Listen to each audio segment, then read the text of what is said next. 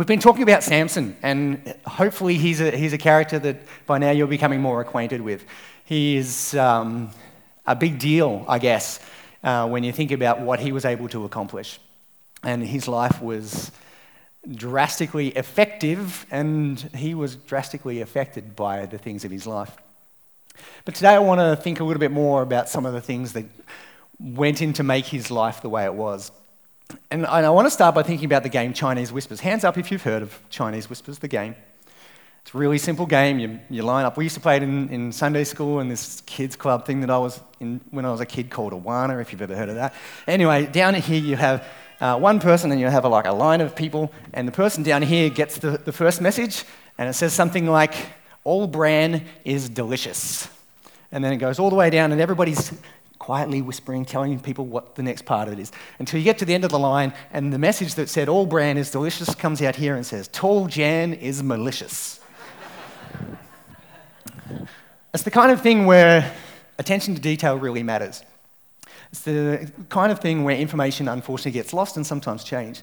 And the story about Samson, or more specifically about his purpose, is a little bit like this game. It's a game of Chinese Whispers gone wrong.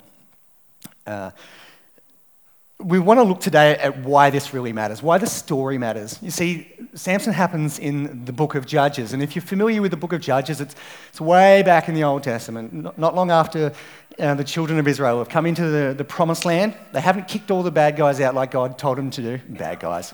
The foreigners, I don't know, the locals, we won't worry about that.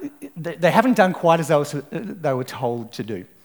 So they're living amongst the Canaanites. There's different tribes around the country. The country's shaped kind of like this, kind of tall. So every now and again I might refer to Israel like this.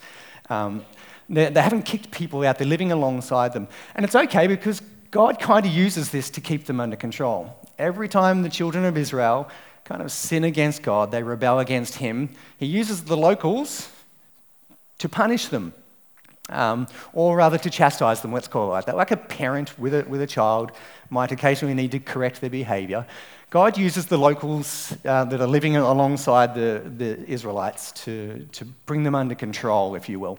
And this cycle continues to happen throughout the whole book. So they love God, they sin against God, God brings in the bad guys to judge them, God brings a deliverer, a judge, to deliver them, and then they have a good period of time where they love him again.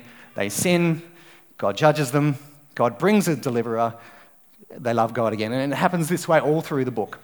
And there's a heap of them there. You've got, they kind of go, through the book, they kind of go in like a good to bad judge kind of, I guess, pattern. So up here you've got Ehud. He's a left-handed guy. The story of Ehud is a fascinating one. You can sum it up in the day Lefty killed Fatty. He comes in and he delivers the people. He's a great leader.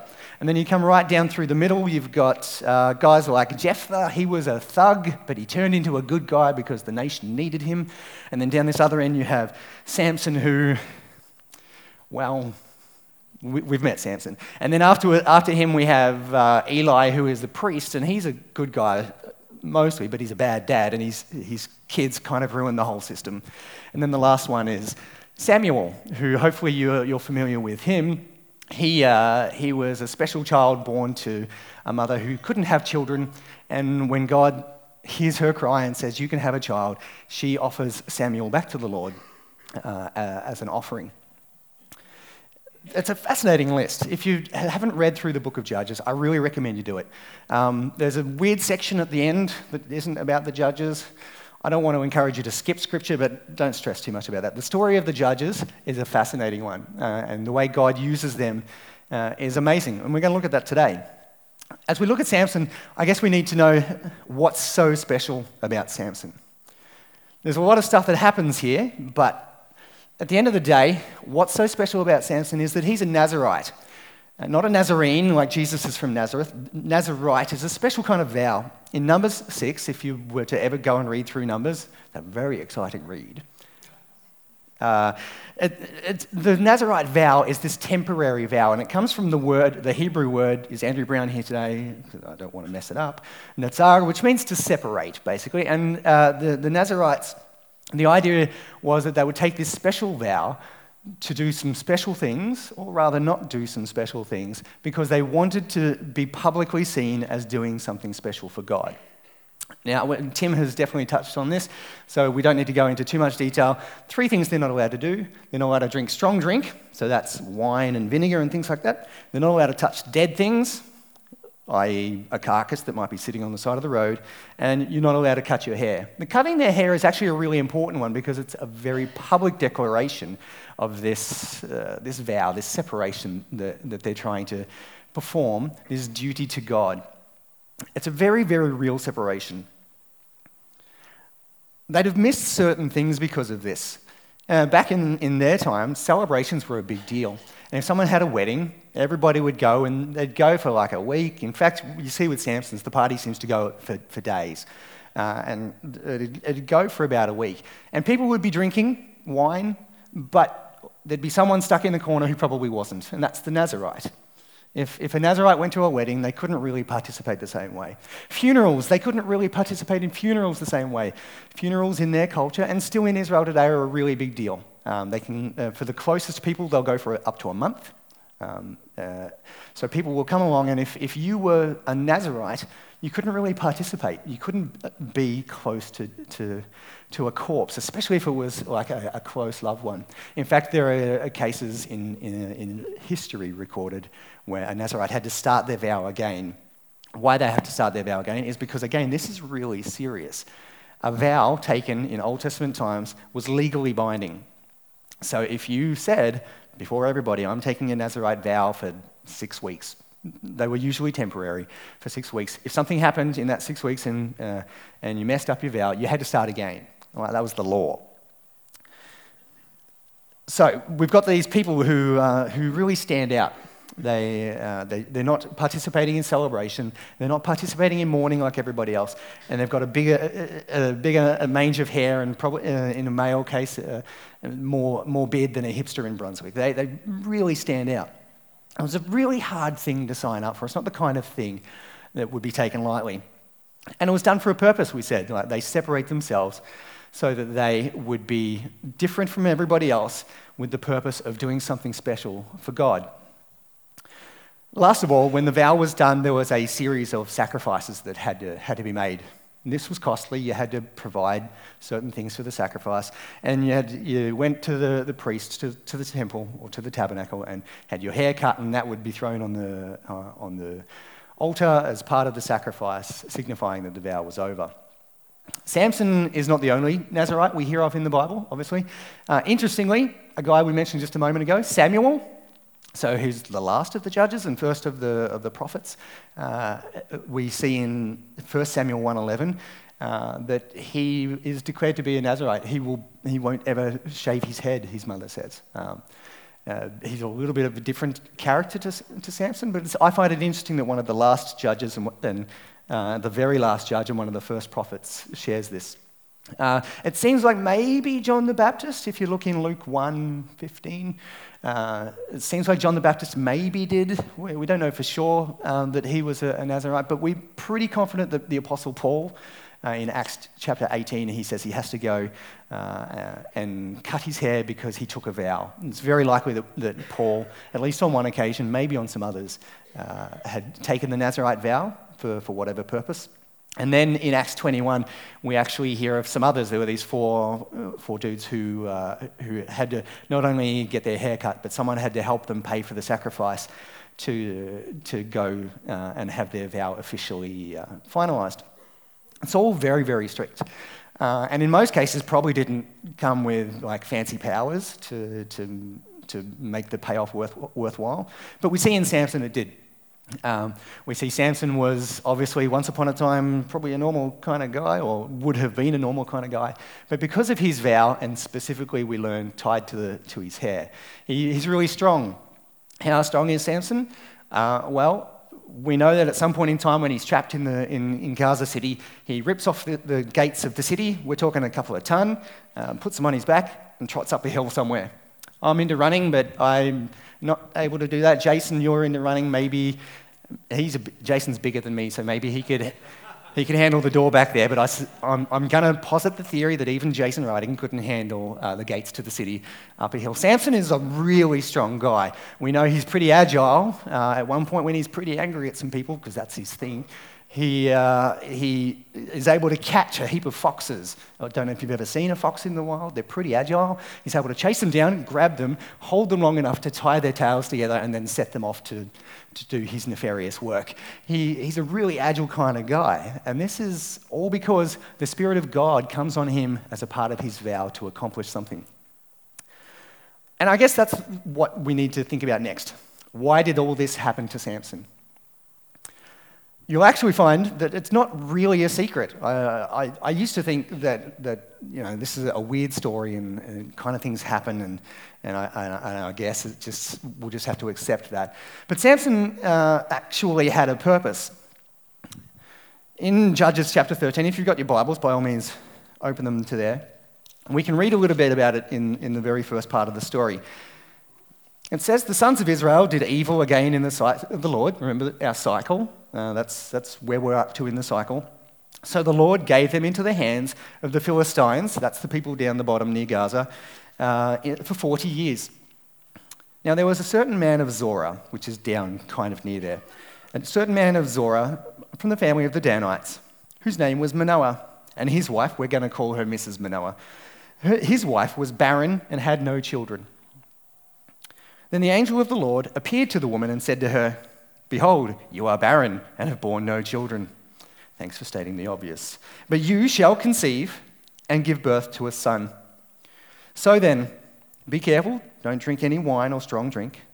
Don't eat any unclean thing. For behold, you will conceive and you'll give birth to a son, and no razor will come upon his head, for the boy shall be a Nazarite to God from the womb, and he shall begin to deliver the Israel from the hands of the Philistines." There's the key right there. At the very end of the vow, this messenger, this angel says, he's going to deliver the Israelites from the hand of the Philistines. Now, you reckon this would be a big deal, right? They've been oppressed for a fair bit of time. Mrs. Manoah, in her excitement, and it's an exciting thing to find out you're going to have a child, especially if you thought you couldn't. She's pretty excited, and she runs to her husband and says, "A man of God came to me, and his appearance was like the appearance of the angel of God."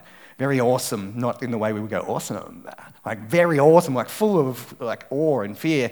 "And I didn't ask him where he came from, nor did he tell me his name, but he said, 'Behold, you'll conceive a son, and you will give birth.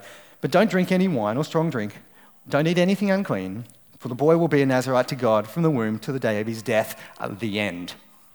She's unfortunately, in the excitement, missed a bit of the detail. Again, that Chinese whispers things, from all bran is delicious to tall jan is malicious. She's left off a little bit of the information. It's really important information, I would suggest. But she's got the rules down. I guess it's easy to think, you know what, you've got the rules, that's cool. We know this is a really big deal, though, because it's a Nazarite vow. Manoah himself thinks, "Oh, gosh, I wonder if there's anything missing here. I get that these rules are really important. God, if you can hear me, can you send the messenger back, and I'd like to get the info for myself." So God actually hears Manoah's prayer and sends the angel back again.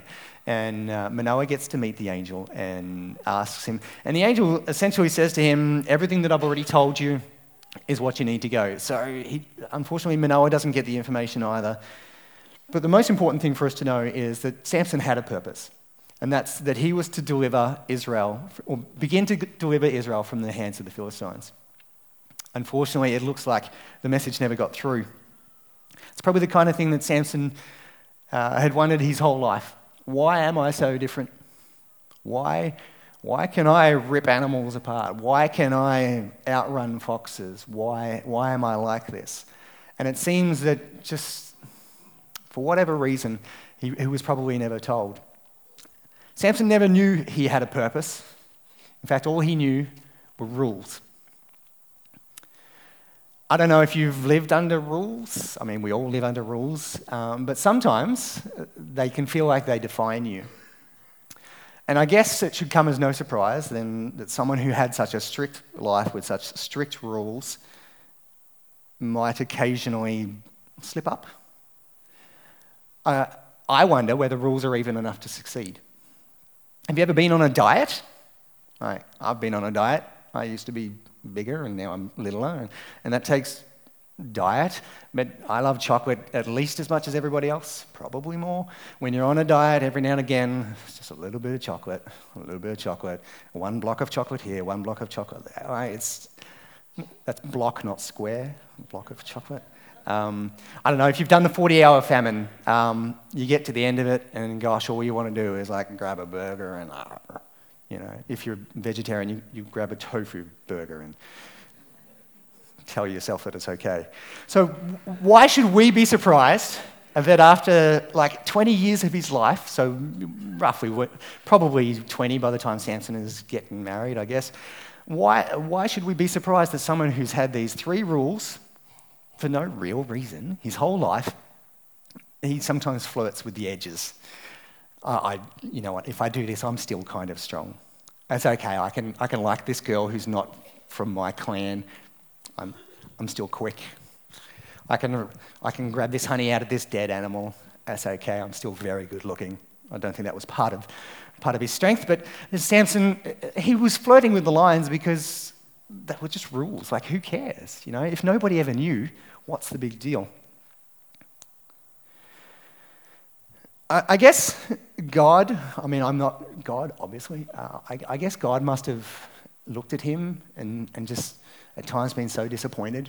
And I wonder, what's God going to do with someone like this?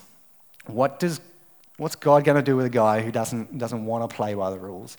Yes, God, you said you've got a purpose, but can't you just pick somebody else? It seems not. It seems when God has a plan, he's going to stick through it. Let's have a look at Judges 14, verse 4.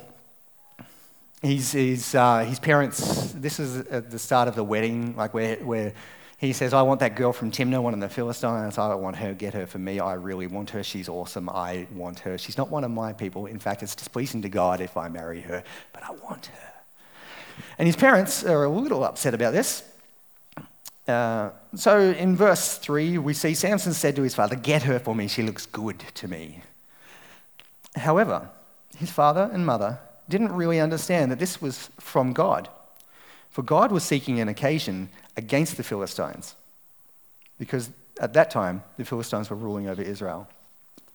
Samson didn't get the big picture, unfortunately, but God's still on mission. God's still on task.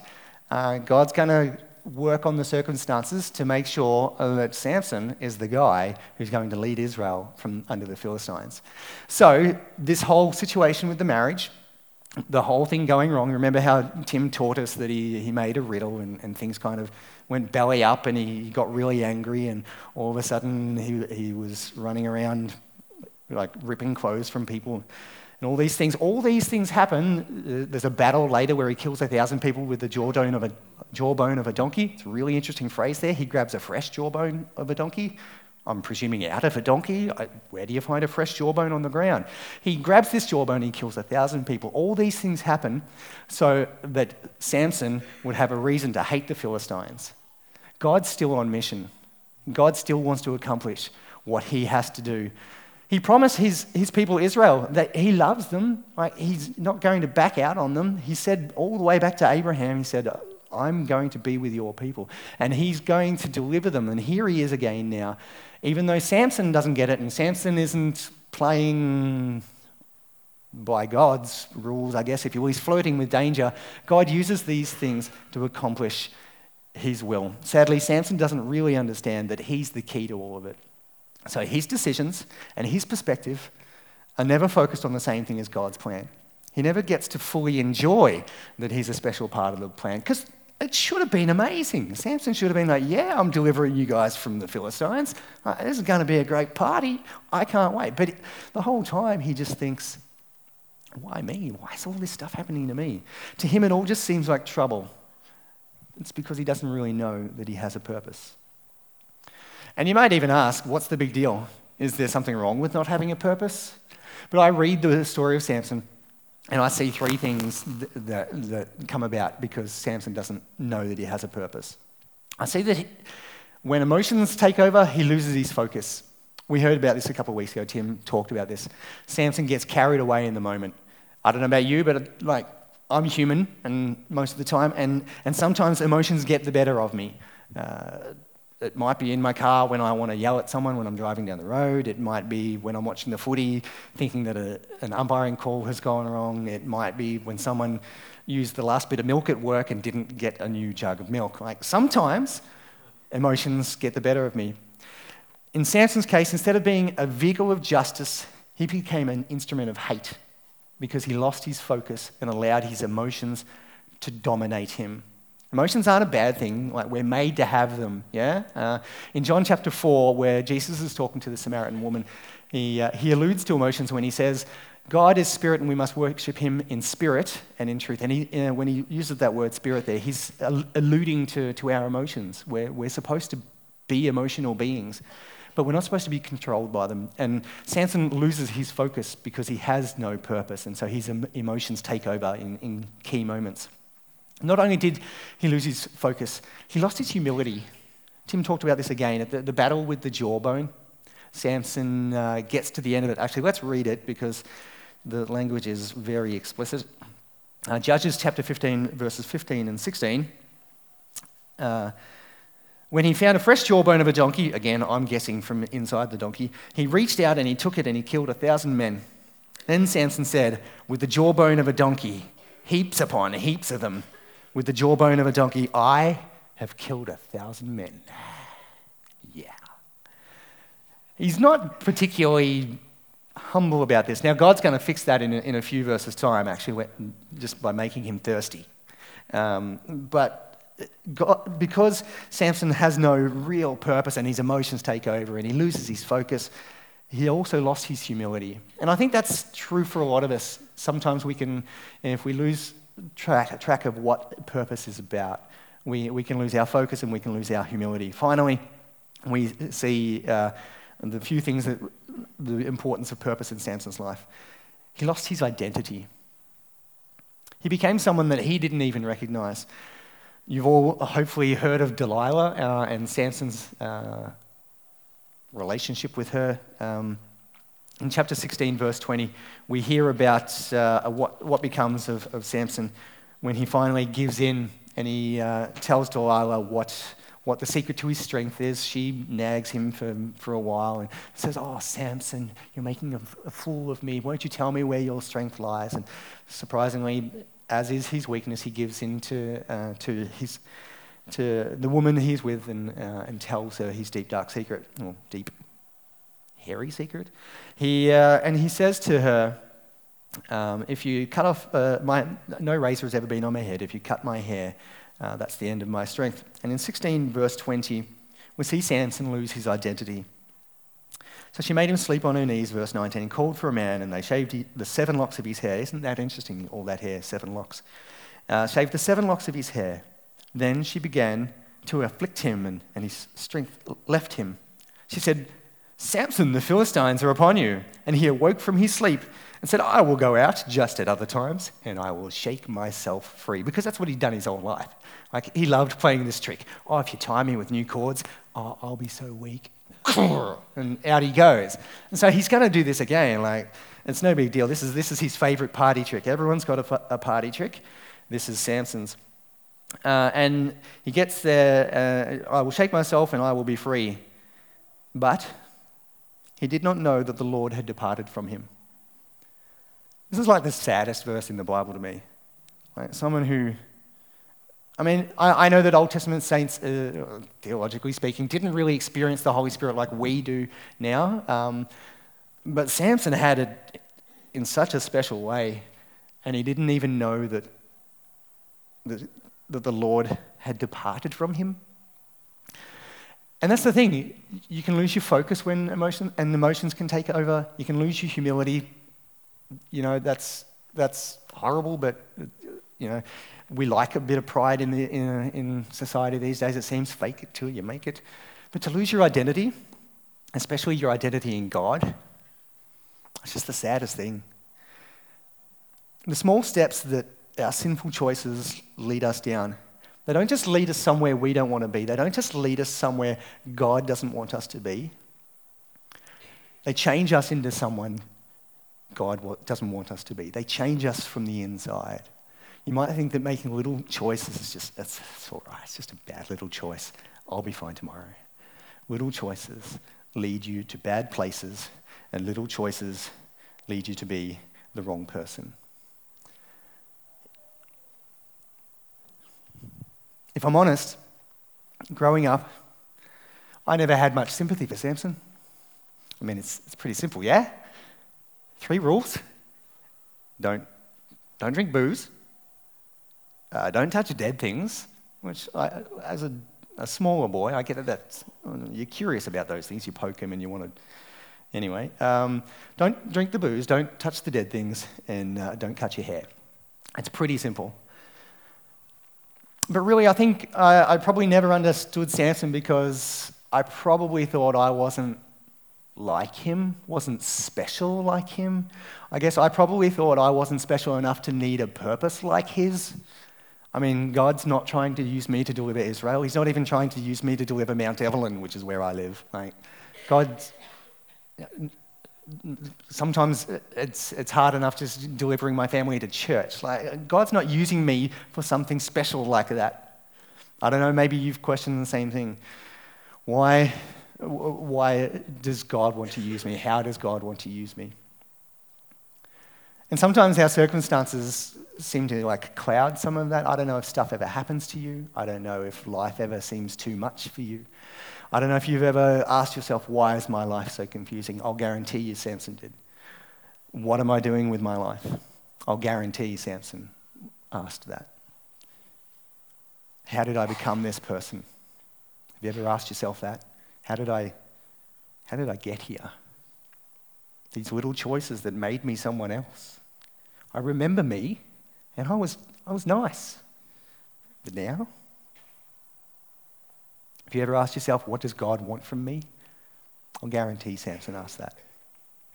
These days I really feel for Samson. I really feel for him because it seems like he never knew that God had a purpose for him. He never knew why God made him so special and why all these horrible things kept happening to him. Yes, he made bad choices, but all this stuff keeps happening because God's got a purpose. So what about me and my life, right? What about us? We're not Samson. We're not a couple of thousand years ago. We're not cohabiting with the Philistines. We're not oppressed. No, God is not trying to deliver me and to use me to deliver Israel. And you know what? He may not even be using you to be super strong and to be able to fight 1,000 people at once, although Street Fighter champions back there, right, rock on. You may not have the dream life where you're leading thousands of people. That's cool. God still has a purpose. If you know God, he still has a very specific purpose for you. Listen to what Paul says in Romans 8:29. For those God foreknew, he also predestined to be conformed to the image of his Son, so that he, that's his Son, might be the very firstborn among many brothers and sisters. I want to read that again, if it's all right, with a different emphasis. God knew what he was doing from the very beginning. He decided from the outset to shape the lives of those who love him along the same lines as the life of his Son. The Son stands first in the line of humanity he restored. We see the original and intended shape of our lives there in him. It's no secret, just like Samson's purpose wasn't a secret originally, it's no secret what God wants from those who know him, from those who love him. He wants us to be like Jesus. Now, I know that's a nice cliche. We should all get WWJD t-shirts. Just what would Jesus do? Live like him. Yeah, you know what? So the detail of it is not always as easy as that. But over the top of our lives, our purpose should simply be like Christ. If you're in relationship with God, his purpose is that you be like Jesus. He's a winner. If you turn out like him, you'll be a winner too. Now, like I said, that's sometimes easier said than done. And rather than give you a set of rules for how to turn out like Jesus, I want to read a story that, well, to me, I think it shows how God wants us to figure out what it means to be like Jesus. Bear with me, I love a good storybook. The Wemmicks were small wooden people. All of the wooden people were carved by a woodworker named Eli. His workshop sat on a hill overlooking their village. Each Wemmick was different. Some had big noses, others had large eyes. Some were tall, and others were short. Some wore hats, others wore coats. But all were made by the same carver, and all lived in the same village. And all day, every day, the Wemmicks did the same thing. They gave each other stickers. Each Wemmick had a box of golden star stickers and a box of grey dot stickers.